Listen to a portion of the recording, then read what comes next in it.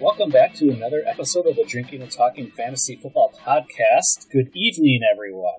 I hope you're having a pleasant day. Hope everyone is not tilting hard with all the player news of NFL players opting out for this upcoming season.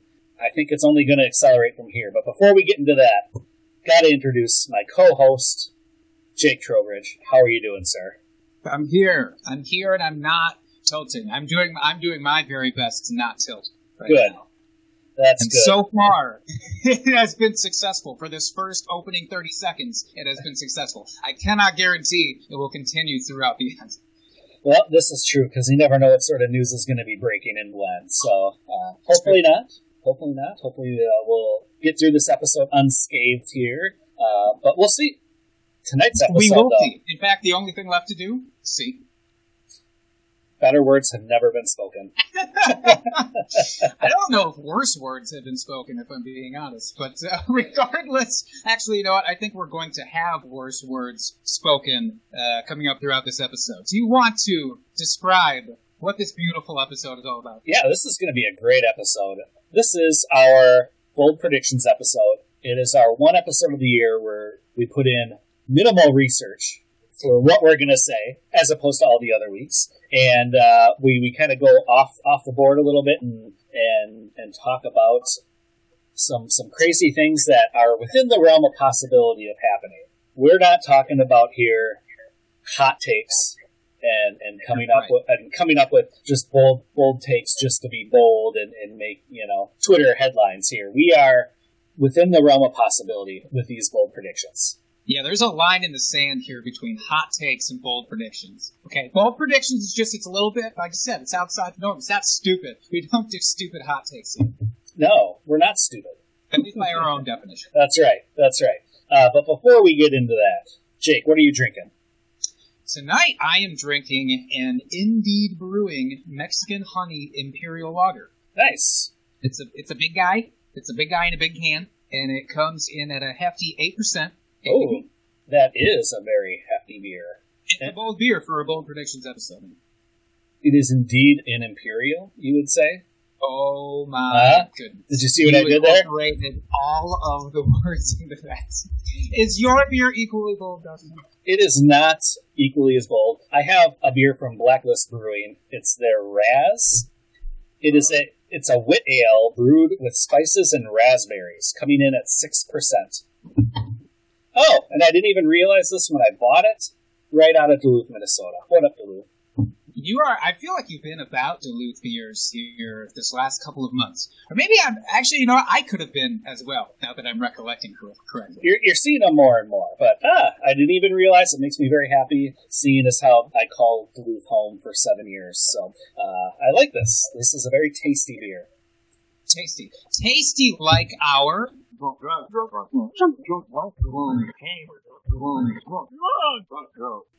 of the Week. Hit us up, Jake. I don't know how tasty this is. Depends on your perspective and which side of the trade you fell on, I suppose. This one comes from Destin Dynamite, at Destin Dynamite on Twitter. So here's the preface. Mm-hmm. Redraft League, 1 QB, 20-teamer, though, Ooh. PPR. I know. Big team. Everything is big on this episode. Even the drunk trade got bigger by extension. So he said some dude wanted Patty, that is Pat Mahomes for the layperson. I was wasted. I sent him an offer for Aaron Rodgers, Cooper Kupp, and all $73 of his remaining fab. He took it. Huh. I woke up the next day and felt bad, so I traded him back, but kept $10 in fab for him being a drunken idiot. So there's layers to this trade. This is an onion of a trade that we're going to have to peel back here. It really is. So first of all, in a 20-team league, correct me if I'm wrong, I've not played in a 20-team league, but I have played in 10-team leagues. So in 10-team leagues, the goal is to get the top-tier guys. Mm-hmm. It's not as much about depth, right? Because there's just more people out on the waiver wire. It's easier. On a 20-team, I feel like you really need depth. Would you agree with me up to this point? I would think, yes, depth would be important. Okay. So, the gentleman who submitted this trade, who had Patrick Mahomes, was probably thinking along those lines. when he sent the offer of Aaron Rodgers, he sent the offer to get Aaron Rodgers, Cooper Kupp, and some fab. Mm-hmm. That's my assumption. You're leveling up. And to be fair, he didn't specify what time of year this was. I don't know if this was heading into his quote-unquote rookie season, which was actually his sophomore season. Right. That's what I'm assuming here. But if you're sending Pat Mahomes for Aaron Rodgers and Cooper Kupp and $73 of fab at that time, probably feel good about it. Yeah? Yeah. Right? Mm-hmm. And so now, put yourself in the shoes of the drunk person and them drunk sneakers. So you wake up the next day, you, Dustin, say, holy shit, I really wanted Patrick Mahomes. I didn't mean to give up Aaron Rodgers, Cooper Kupp, all of my remaining fab. I feel like an asshole. I really wish I could undo this. And then you get it undone. What is the high and low of that trade where you are constantly super bummed, and then you go back to being super excited that the guy lets you reverse it, and then you go back to being super bummed because you're a fucking idiot who undid a trade to get Patrick Mahomes? I just don't even know where to go with this one. Like you said, so many fucking layers on this one. I don't even know. And then onion, I think, is an appropriate analogy because you know that there were tears. Oh, definitely tears. It was very nice of the guy to trade it back, I will say. Even with the punishment of $10 fab, that's the minimum that should have happened. That's right. And that's good karma. It is. See, do nice things, and this is a very nice thing to undo the trade, and then the guy ultimately ended up with Pat Mahomes. I don't care if it's a 1 QB league.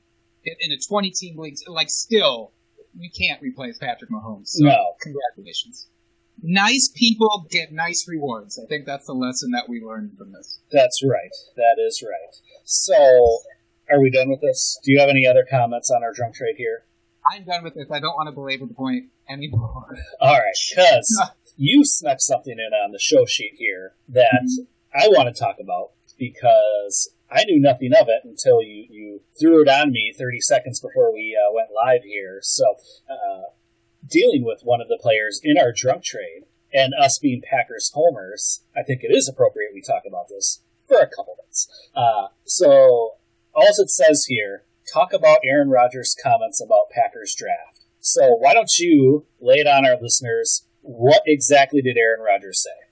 First of all, I am floored that you have not seen this yet. As a good, diligent Packers homer, this came out yesterday. And I'm shocked that you haven't seen this interview. So Aaron Rodgers had an interview with Kyle Brandt on his show, and he was being interviewed about the draft. Mm-hmm. Because really, so Aaron has not talked a ton about the draft. He's been very kind and courteous in the things that he said to this point, and you can tell it's been very tempered and even keeled because that's what he does. That's who he is. Mm-hmm.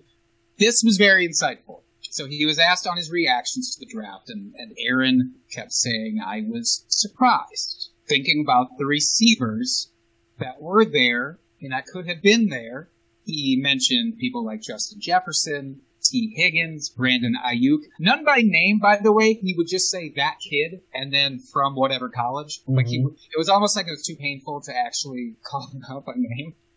But he talked about how obviously it was a surprise when they traded up to draft Jordan Love, and how that signified to him, basically, this is paraphrasing, but, I wanted to play my entire career in Green Bay, and the assumption now is that he won't. So, it was subtle still, because Aaron never came right out and said, look, I'm out at such and such dates, but it's very clear that he doesn't anticipate being there very long at this point.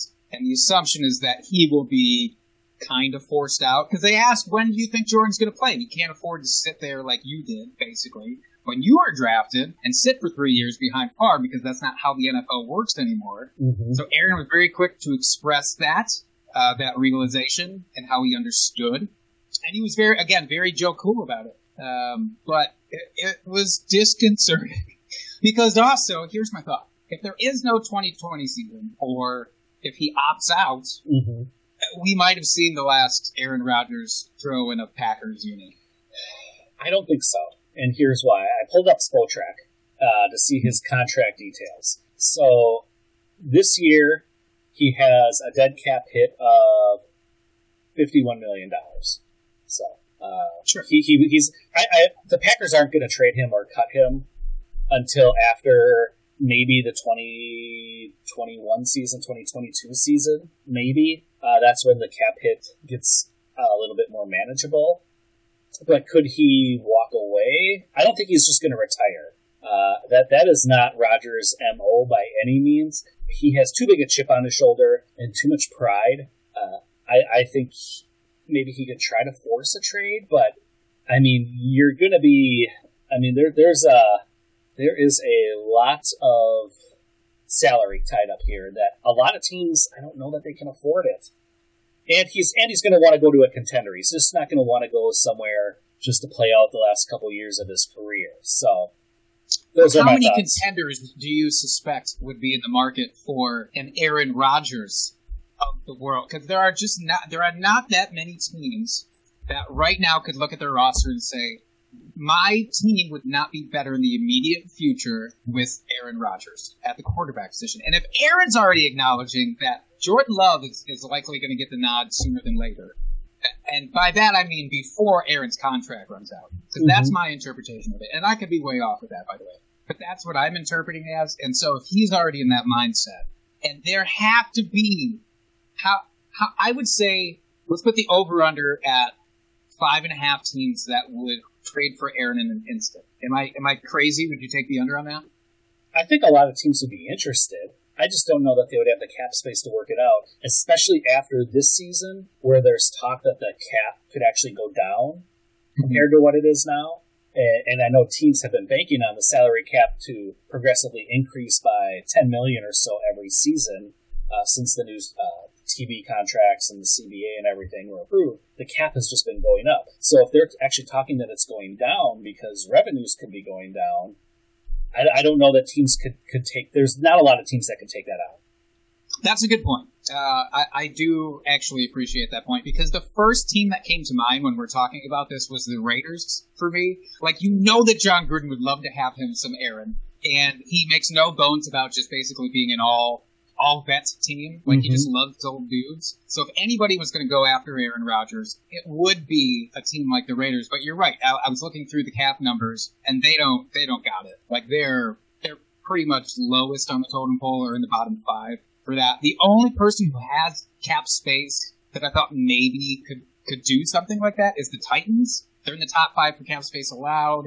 I know that they run a similar system to what LaFleur wants to run right now, which could maybe not gel again with Aaron. But if he's already getting used to the system, just maybe they make a move like that. I don't know. I don't want to see it. And our friend Sam Wallace here in the chat talking about the interview and the candidness of the interview, which I also appreciated. But Sam believes it's going to go elsewhere in 2021 and set the league on fire. And I kind of agree, but I don't want to, obviously. Behind me here is the old Packers shawl I got hanging on the wall. I don't want to see it, but it made me nervous. No, I don't want to see that either by any stretch of the imagination. But could it happen? Yeah, I mean, anything can happen. If he's going to...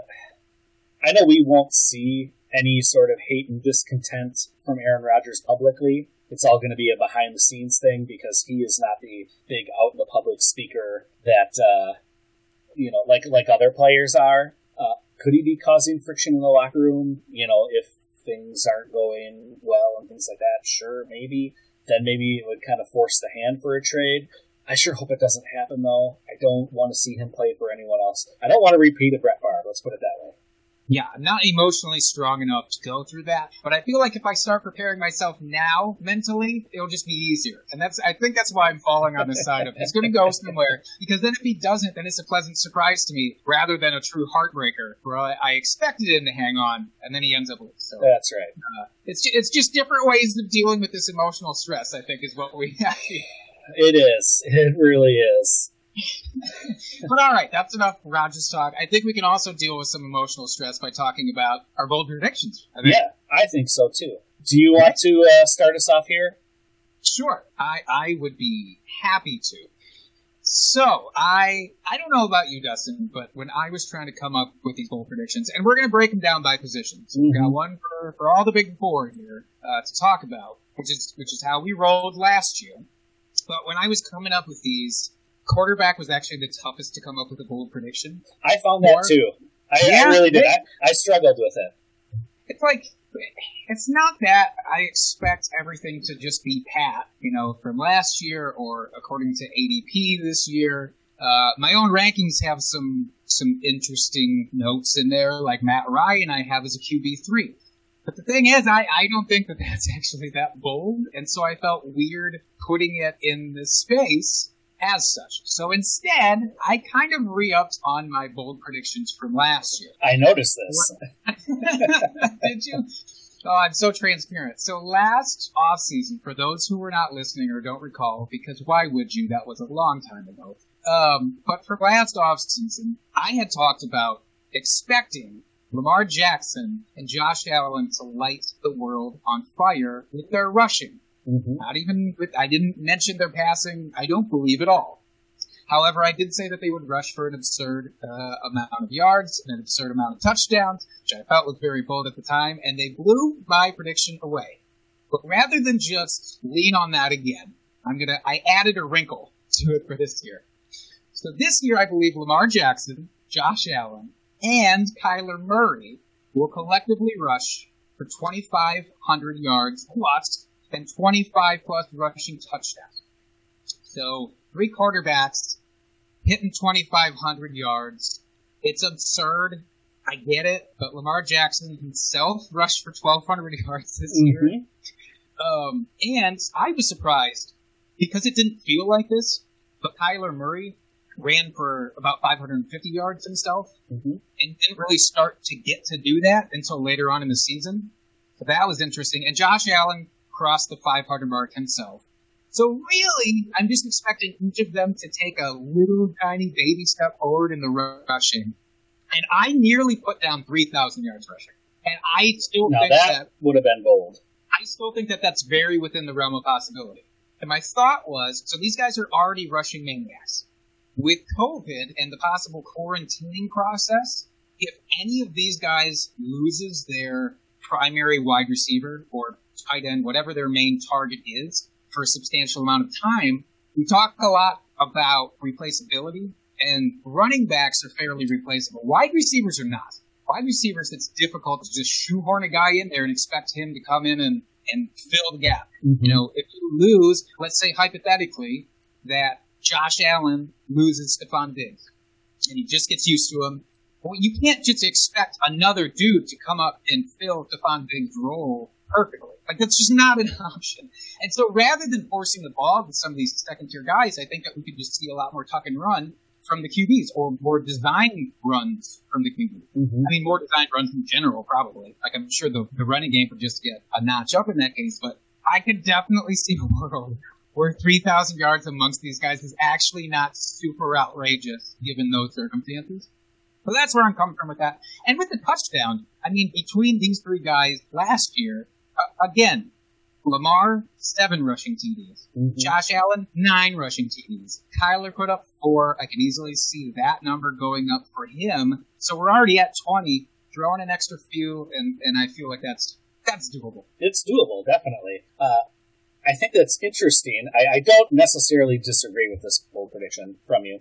Although I do see Lamar regressing a little bit with his rushing. Again, like you said, caveat is none of his main weapons get taken out because of COVID or injury, things like that. Like, assuming everything stays the same, I was expecting him to take a little bit of a step back. And I'm not saying that, cut his rushing in half or anything outrageous like that, but I was expecting a little bit of regression just because they were so hyper-efficient on offense last year. But on the flip side, I do see Kyler taking another step forward this season, so maybe that'll balance that out. So I actually don't mind that all that much. Nice. Yeah. And again, the official one is 25 because I could not get myself to forcibly type 3,000 yards for this. Because while it's within the realm of possibilities, certainly I don't expect that. But I kind of think that the 25 and 25 can happen. Yeah, absolutely. So, all right. What is your quarterback boldness here? So mine is that Kirk Cousins will be the highest finishing quarterback in the NFC North. So he's going to. I don't like it. I don't like it either, but it is what it is. So he's going to finish better than Rodgers. He's going to finish better than Stafford, and the Bears just don't count because let's be honest, those quarterbacks are going to be splitting time, so they're not going to have an opportunity to score the points. But here's why I think Cousins is going to be the best quarterback in the NFC North. And believe me, I'm not saying that because he's the best quarterback, it turns into more wins or a better playoff run for the Vikings or anything like that. I'm just saying he's going to be the highest point scorer for fantasy in the NFC North. So, last year, he had his highest touchdown percentage, but also threw for the lowest attempts of his career, which I thought was interesting. I'm expecting his attempts to go up. He was down almost, it was like 75 attempts last season compared to what he had the season before. Now, I know the Vikings went a little bit more run heavy, and that was kind of by design. But I don't know. I just feel like that's going to regress back up a little bit in increase as opposed to last year. Now, everyone else in the division.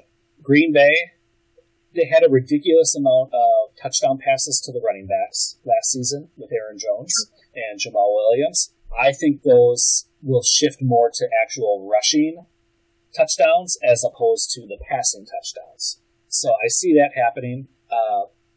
And Green Bay in general is just moving towards a more run-focused offense. I think there's no doubt about it. Drafting A.J. Dillon in the second round, with Aaron Jones, Jamal Williams. I mean, they're making it very obvious, LaFleur wants to run an offense like he had in Tennessee with Derrick Henry. Not saying that any of our running backs are Derrick Henry-esque, but he wants to ground and pound a little bit more. So that's going to take away it's going to take away attempts from Rodgers. And I have already talked about Rodgers and how I feel like his best days are behind him as a quarterback, fantasy-wise. He's still a very good real-life quarterback. We talked about Rodgers and Cousins, in fact, on last episode, where we were talking sleepers and busts, and they both fell into the bust category. That's why I'm so I'm hurt that you're putting Kirk here. But it hurts me. And then finally, with Detroit, I loved Stafford last season. He started off just on fire before he got injured. Like, he was top 4 quarterback for the first half of the season. That was because they didn't have a running game. Kerryon Johnson was injured. And now this season, they got Swift there. Kerryon should be healthy. Patricia wants to run the ball. He comes from that New England, let's run the ball. And then, use play action pass off of that. So I see Detroit running the ball more and not having Stafford throw quite so much. And historically, Darrell Bevell has not been a pass-heavy offensive coordinator either. I think last year's a little bit of an anomaly. So Stafford's stats will be coming down as well this year. So that's why I think Kirk Cousins is going to be the best fantasy quarterback in the NFC North. That's very interesting. I was ready to unfriend you from all social media platforms. I was ready to actually storm out of this room at one point when you started talking about this. But I can give you some semblance of merit here. And I actually did feel a little dumb for putting Kirk as a bust candidate in retrospect, based on what you're talking about. Because I think I put too much emphasis on the lack of weapons that are there. Because when I went back and looked, to your point, about what Kirk has done historically with bad receiving options, it has always been steady and fantasy relevant. So I'm willing to concede that he will be fantasy relevant, but I cannot get on board with him as the guy. But your Stafford point actually really made me think too, because I forgot that who were their running back options even when Kerryon was down? I cannot think of one off the top of my head, which is Ty Johnson. Oh God, that's right. That was the Ty Johnson waiver. Yes, he had his one okay week, and then everybody rushed to pick him up, and then he did nothing else. That's where all my waiver money went last year when I invested like an asshole in Todd Johnson. Yeah, and everybody, they want to black that out because it was just bad news all around. It was painful. It was. I don't blame them. All right, that's fair. All right. Let's move on to running backs. Yeah, let's do it. Here's something interesting that I know that these are low key. These predictions are less research based. Not that we don't do research, obviously, but they're a little bit more what's in the heart. Mm-hmm. But I was curious about last season for running backs because we remember the few guys who were obviously super consistent and week to week studs. But I was curious how many guys actually fit that mold for just 1 week. And speaking of a guy like Ty Johnson, how many running backs, I'm going to ask this to you here, Dustin, okay? So put on your thinking cap. It's on. How many running backs last year do you suppose had an RB1 finish for a week at least? How many would you guess? 37. You would be woefully under. It was 58. Wow. 58 different running backs had at least 1 week where they finished as an RB1. I am legitimately surprised at that number. Did that not blow your mind? This is where your Boston Scotts, your DeAndre Washingtons, your Jonathan Williams, who? Jonathan Williams had an RB6 finish in a week. So there's always these guys we know that come out of nowhere to explode for a week. And once again, because replaceability with running backs is real. I'm not saying that they don't matter, so don't get me misconstrued on that. I will never put that hashtag out there. They do matter, but they matter significantly less from a fantasy perspective in terms of replaceability. So that's why all these guys can come in if somebody else gets injured, or they just decide, LaShawn McCoy, you're not cutting it, so we're gonna put you on the bench here. DeAndre, come hop in and split time with Damian. You can both crush it for a week. That's how that happens. So there's a long-winded way of saying that my bold prediction for this year is that 80 plus different running backs will have an RB1 week. And this is, as you can guess, very tied to the COVID thing. Oh, absolutely. I could see that happening. Considering there's that many last season, it wouldn't surprise me in the least. I mean, 80 is still a very high number, but it's also within the realm of possibility. It really is, like you said, based on with COVID and everything else that's going on, players opting out, things like that. So, yeah, when I saw that on the show sheet, I was like, oh, that's just absolutely ridiculous. He's just throwing garbage on the show sheet now. No, that's actually not. I've been proven wrong. I understand why you would think that, to be fair. Because most of the times when you see the show sheet, you're probably like, this fucking guy just puts garbage on here as placeholders. But in this case, especially, that seems outlandish. But that's the thing, is like, if you consider how many stud running backs might opt out to start, so take them off the plate.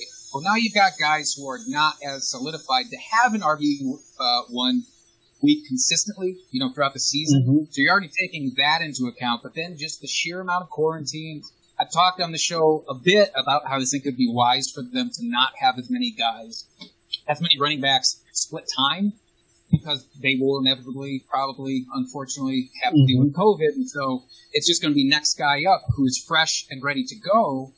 And it can happen. I thought about putting 100. I really thought about putting 100. Well, no, that would just be ridiculous. I know. I couldn't do it. So 80 it is. All right. Well, I like that. So my running back bold prediction for this season is Mark Ingram and J.K. Dobbins will both finish as top 24 running backs. I don't know what to say to you. Do you like it? Don't like it? Come on. The silence is deafening. I love Mark Ingram, and you know my well-documented love for Mark Ingram. And my belief is that Mark is going to get the work, and that Dobbins is more of a next year play. So I'm very curious to see where you're going with this. All right. So last year, in 15 games, Mark Ingram had 202 attempts, 1,018 rushing yards, 10 touchdowns. Also had 26 receptions, 247 yards, and 5 receiving touchdowns. So 15 total touchdowns. Very good season. So, the players also on the team, named Gus Edwards and Justice Hill, They combined in 16 weeks for 191 attempts, rushing attempts, for 936 yards and 4 touchdowns. They also had 15 receptions for 115 yards, no touchdowns. I mean, Gus Edwards had 711 yards and 2 touchdowns last season. No joke. And while J.K. Dobbins is not going to absorb every single one of those carries, I think it shows that with this offense, as with what they are, it's very possible that that can happen. Like I said a little bit earlier, I see Lamar Jackson regressing a little bit in the rushing category with his 176 attempts and 1,200 yards.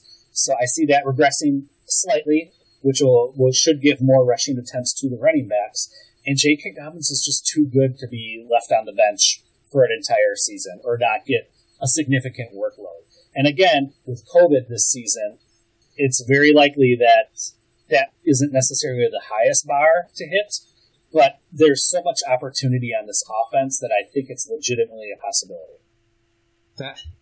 I was out until you mentioned Gus Edwards' name, and then you reeled me back in because as much as I love Mark Ingram, I also love Gus Edwards. And yes, Edwards was super underrated, I would say, for last year for what he did on the ground. And obviously he didn't get any receiving work, but just what he did plowing through was notable and impressive, especially factoring in that Lamar was also running that much. That's impressive. So factoring that regression, I can dig it. All right. Yeah, I think I can dig it. Nice. All right. Wide receivers. Do it. I'm bringing it back to the pack. Davante Adams will outscore all other Packers receivers combined for fantasy. So I don't know if you think that this is bold or not. It might not be. But last year, Davante already had more total fantasy points than Geronimo, MVS, and Kumaro combined. And he only played in 12 games. So 3/4 of the action. And he already outscored all of those guys. Now, I think that there's an upgrade at tight end, personally. I don't know. Jimmy Graham truthers, if you're out there, stop. But also just believe that Sternberger is going to be an upgrade, and I think he will absorb more targets and more yardage than Jimmy could. I just think even though I understand that he's ostensibly a rookie, I just don't see a world where he underperforms Jimmy Graham from last year. Maybe that's me being too optimistic. I don't know. But factor in Equanimeous St. Brown, who should be returning, who I do like a fair amount. But between him, MVS, Kumaro, now Allison left, so ostensibly Equanimeous is that replacement. So it's really just those 3 guys, and Lazard, obviously, King Lazard there. I don't see those guys still earning Aaron Rodgers' trust on a consistent enough basis that he is going to make any one of them stand out.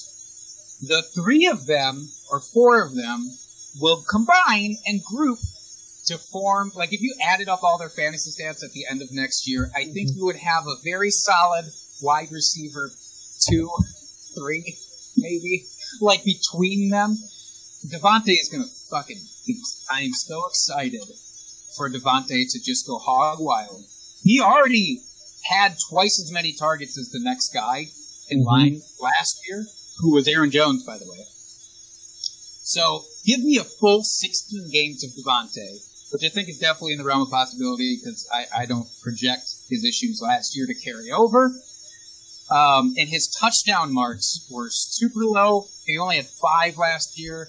He's hit double digits every single year prior, going back to 2016. So I expect that to come back up. Like you were talking about, I think less dump-offs to Aaron Jones for those touchdowns. I think those go to Davante for the biggest part. So I'm very excited to see that because it's just going to be the Davante show. He's my wide receiver 1, I think, now. Yeah, I wouldn't be surprised if he ended up as the wide receiver 1 on the season. Not at all. In fact, as a Packer fan, I would absolutely love it. But, yeah, it wouldn't surprise me just because he really is, well, he's an elite talent and he is the only real wide receiver on the roster, especially now that Funchess has opted out for the season. Oh, yes, of course. It was all going to fall on the shoulders of the Funchess, and everything was going to be fine. And he was going to be a fantasy wide receiver, too. That's right. All right, hit us up with your wide receiver take. All right, so mine hurts my heart. It literally hurts my heart because I am all about this player. He's one of my guys. I've been on the hype train ever since he came in. I've loved everything he did. Cooper Kupp is going to finish as a wide receiver 3. Not the wide receiver 3, a wide receiver 3. Wow. Yes. Wowie wow. So, let me lay it out for you. Let me lay it out so we can play it out, as they say. Somebody said that before, I'm sure of it. Snoop Dogg, Starsky and Hutch. So, don't relish your Snoop Dogg reference for so long. I can't help it. All right, so early on in the season, Cooper Kupp was well over 90% of the offensive snap share. So on the field, over 90% of the snaps, pretty much every week, week in and week out. He had his little injury there, where he was banged up, wasn't on the field nearly as much. But then once he got healthy again towards the end of the season, he only was over 90% one time in the last 5 weeks of the season. All those other weeks, he only cracked 73% one time. So that also correlates with them kind of shifting their offensive game strategy, where they're going more 2 tight ends.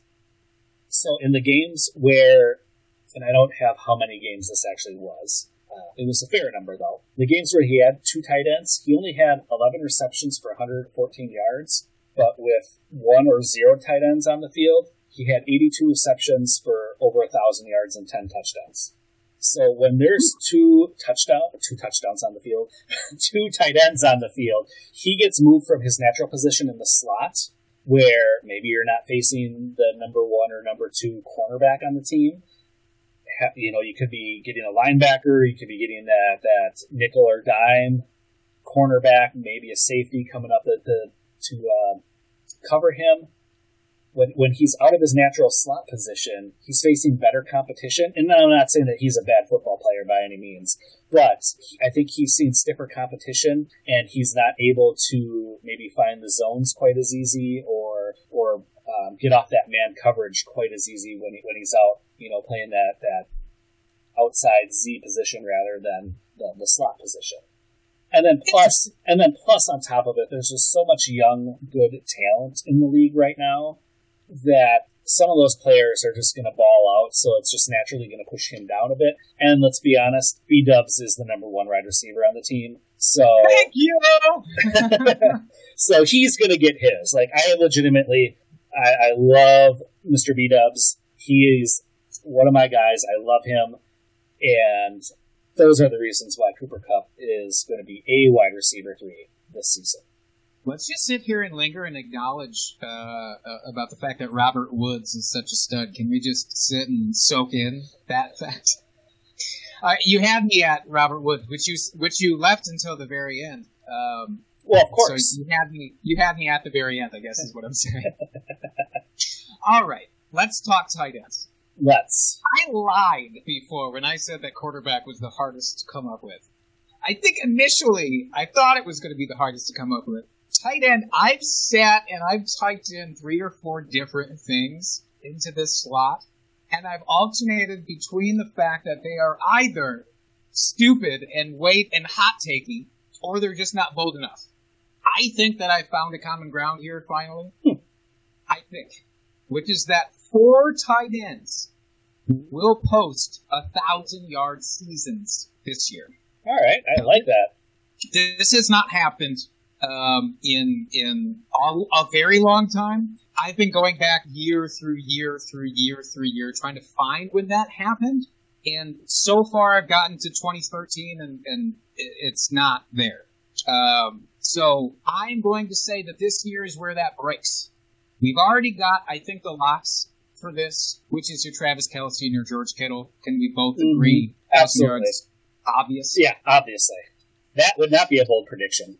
That would be the opposite of a bold prediction, which would be an italicized prediction. I don't even know what that would be, because we don't have to talk about it. But I'm of the mindset that Zach Ertz could easily finish as the tight end 1 this year, and I wouldn't be surprised in fantasy. I'm not calling for that to happen, but I would not be shocked at all, based on the situation that's happening there in Philly. It's all very strange. Not that you really put too much stock in this guy, but Marquise Goodwin already opted out for the year. Zach Ertz has done nothing but just fucking ball year over year for this team, but he has not done it flashily. He's not been a showman about it, certainly. He's kind of been a little bit more, I hope this isn't a pejorative, but he's a little bit more Jason Witten-like in the way that he gets his high finishes. Can we also agree on that? Okay. So the Dallas Goedert thing, I'm still personally nervous for Dallas Goedert with the whole sucker punch instance at the bar a couple months back, and there was serious talk about concussions and stuff, and that's never anything to take lightly, because that could absolutely knock him out. Sorry for the poor wording there of contention at any point. I think Zach Ertz is that guy to get the 1,000 yards. He was very close last year. Now, granted, a lot of that was due to the lack of options, but I'm still nervous for their receiving options. I don't care how many draft picks they had, because we're talking about these rookies, again, with the COVID-shortened offseason. I'm not expecting them to light the world on fire. I think they'll be better overall than last year, but I also think Ertz will be better overall than he was last year, and a little bit more efficient than he was last year as well. So I think that's my number 3. Okay. But number 4 is a little bit up for debate. Your guy, who I won't call out here because I want you to do the grand reveal, stands an honest chance of being this guy who does it. I think there are other guys. We'll see if the listeners can get this from process of elimination, I guess. But there are other guys who could do it, like Noah Fant, I think, has an honest chance to do it. I think even a Hayden Hurst could potentially pull it off in Atlanta. I love Atlanta. I cannot stop talking about how great Atlanta's going to be this year. Mark Andrews is a fairly obvious candidate. I was going to say, that was one of the obvious ones I was waiting for. A healthy Evan Ingram, which I know is a lot. That's a lot to ask for. He's on that Jordan Reed path of kind of a one-hit wonder type of situation. But imagine, if you will, a healthy Evan Ingram for 16 games, or even 14 games on given it, right? Yeah. So there are these guys out there, and there are a couple of sneakier plays that could bump up there. I just think that due to the situation, like, again, if wide receivers go down, and quarterbacks have to pivot towards tight end. And obviously this could go the other way too. Tight ends could go down, of course. But if they don't, line me up for 4,000-yard guys. Right. I like that. That would be fun to see, actually. I would enjoy that. So here's hoping. Woo. All right, so the one tight end that you did not mention, and if anyone that has listened to the show should already know who I'm talking about here, because, spoiler alert, he's going to be my drinking buddy for tight end for this year. Oh, shit! Oh, yeah. I know. It's Jonnu Smith. And my bold prediction for Jonnu is he will finish in the top 4 as far as tight ends for this season. Oh, come on. Top 4. I mean, you said he could finish with over 1,000 yards, which would put him at that number 4 position. So, agreed. He is the number 2 receiving option on the team, behind A.J. Brown. Don't give me any of that crap about Corey Davis. He is not the number 2 receiving option on that team. I don't want to hear it, and I refuse to listen. So he is the number 2 option on the team. He's going into his 3rd year. Traditionally, tight ends take a few years to really acclimate to the league and get going. Delaney Walker is finally gone. He literally took his walker and left town. And I'll clap that. Yeah, okay. I'll give you that. Thank you. And here is where he is going to make up the difference to finish as the tight end 4. He only had 3 touchdowns last season. I've got him projected for 7. And those added points is what's going to push him up over the edge. Every year he's been in the league, he's increased his receptions, target share, yards. The touchdowns have been a little on the low side. But I think that's going to change this year. So those are the reasons why he's going to finish in the top 4 this season. Look, I don't hate that. because as I posted my initial rankings out into the world, I had Jonnu at tight end 7, and I thought that was very reasonable. That was not bold at all. In my eyes, I thought that was super reasonable. Mm-hmm. Some folks came out of the woodwork to say that it was a little bold, and so I'm sure, by extension, yours is going to prove to be, too hot to handle for the world. But when you look at the guys who are behind the top 3.5, like I would say top 4. But he of all those guys that's in that next tier, to me, just has the obvious opportunity. Because, like you said, remember Delaney? Does nobody remember Delaney? And he was not an athletic man at his later stages. But he constantly produced every single year.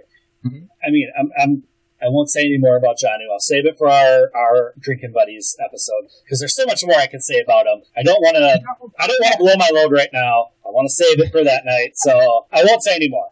Am I hearing that you are officially splitting your load up between tonight and that night? That's right. We are getting half loads, people. That's we are right. only getting half loads. I apologize. Cover your eyes. We have had some chat action on the side here. Listeners who can't see this. ZK over in the side here is talking about no Drew Lock bold takes. Do you have anything bold to offer about Drew? No, I don't, because we've talked about him way too much already this offseason, and we already have a beer bet on it. So, well, you have a beer bet. Sorry, I will rephrase. I have a beer bet on it with our friend Michael from the Dynasty Rewind podcast that I don't think he's going to finish in the top 15. So. Yeah, don't let me into that shit, all right? That is your... I will not be taking a beer on your behalf for that bet. I'm telling you right now. Well, you're not going to have to because I'm going to win this one. I don't understand the hype for Drew Lock. I really don't. I understand the weapons. Love the weapons. Don't get me wrong. Love the weapons that's there. I just don't like what I saw last year out of him. He only threw for over 250 yards like once in his 5 starts. I mean, that's not good. No, but again, don't expect to him just get shoved into the offense and produce like Mahomes, obviously. But it was so middling that it was almost offensive, just in terms of like how he actually performed with it. So I just don't think that's that high up. To finish the top half in the league. He might get close to that. I'm not saying he's going to be awful and at the very bottom of the league. Don't get me wrong. I just don't understand all the hype that all of a sudden he's going to catapult into this number 1 quarterback for the top 12 quarterback for the year. I just don't see it. No, I don't either. Honestly, I know it's giving you shit about the beer bet, but I am so not on board with that. Mm-hmm. I am more of the frame of mind that he could easily be a guy who finishes outside the top 20, and I wouldn't bat an eye at that. Mm-hmm. Yeah, same here. And so expecting him to come in as a QB1, and maybe that's bold of us to be saying that he could finish that low, I suppose. Maybe. But I think his ADP kind of bears that out because I think he is QB22 in that range. Mm-hmm. So, and that's basically where I'd have him. There's just too many other guys that would come in and dethrone him. We have a few minutes here. I am curious about tangentially related to Drew Lock, Jerry Jeudy. Mm-hmm. So obviously still tons of hype on Jeudy from what I've seen. There's nobody really backing off from him, even considering all the circumstances and the weirdness from this offseason. Mm-hmm. So, Jerry Jeudy, give me a percentage of the chance that you think he could finish as a wide receiver 2, top 24 guy. 20%? That's low. Yeah, that's really low. It's hard on any given season for offenses to support 2 wide receivers that are within the top 24 on any given season. Everybody loves Courtland Sutton. They think he's going to do wonderful things. And with Jerry Jeudy being a rookie this year, and again, talking Drew Lock, it's only going into his 2nd season. Just to digress for 2 seconds, I'm not saying that Drew Lock isn't ever going to be a top 12 quarterback. I think he could have that in him. I would need to see a lot this coming season, him taking a step forward to have him put there, but with all the weapons around him and everything, and a lot of young talent on that offense, for them to grow into that, I think is a definite possibility. And that, includes Jerry Jeudy taking that jump up to be a top 24 wide receiver. Are they going to model themselves more after Kansas City? It sure seems like it with the talent they brought in, drafting all the wide receivers. You bring in Melvin Gordon. Are they going to be a more high-flying offense? Maybe. But I don't know. Hard to say. It's dicey. It's dicey at best, I think. I do want to cut in. We rarely get a chance to do like a breaking news-ish thing here. And this broke really when we probably started on air. I just didn't pay attention to it. Kenny Golladay was placed on the COVID reserve list. So that means basically that he came into contact with somebody who tested positive. It doesn't mean that he's opting out or he's not going to start the year, but just something to keep in mind as he is a top 10. Oh, yeah. Fairly fit in ADP, right? Like, guaranteed. So, if you're drafting right now, I guess, is just be cautious about Kenny Golladay until we get a little bit more news. Yeah, absolutely. And that would really go a long way towards your bold prediction of Kirk Cousins surpassing Matt Stafford. Yeah, there you go. No, assuming he doesn't contract COVID, this is just a precautionary measure.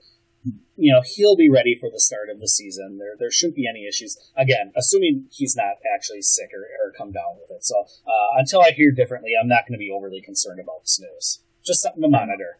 Don't panic, so. That's right. That's right. Awesome. Well, anything else that you have? No, I've got nothing else. I'm feeling good about these bold predictions. It's a little warm little warm in here. Some of them got a little spicy, but I love it. Yeah, I can see the steam billowing up through your shirt there. It's just, it's so hot. It's so hot. But not hot takes. Again, let's clarify. These were not hot takes, goddammit. Don't you call them such. If I see them called such out in the world, I will say nothing about it, but I'll shake my head probably to myself, and maybe I'll text you. I don't know. Yeah, we'll see. All right. So that will end it for this week. Thanks for tuning in, folks. Subscribe to us here on our YouTube channel. You can find us, Drinking and Talking Fantasy Football on YouTube. Subscribe. You'll get notifications when we go live. As always, find us on Twitter at Drinking Fantasy. We'd love to get your DMs. We'll answer any questions for you. If we get enough questions, perhaps we could have a mailbag episode coming up here, perhaps. Mm-hmm. So send us your questions. We'll answer them on air for you. You can find me at FFDustyDog on Twitter. You can find me at Jake Trowbridge, which, by the way, is where you should be sending your drunk trades because we're running a little bit low.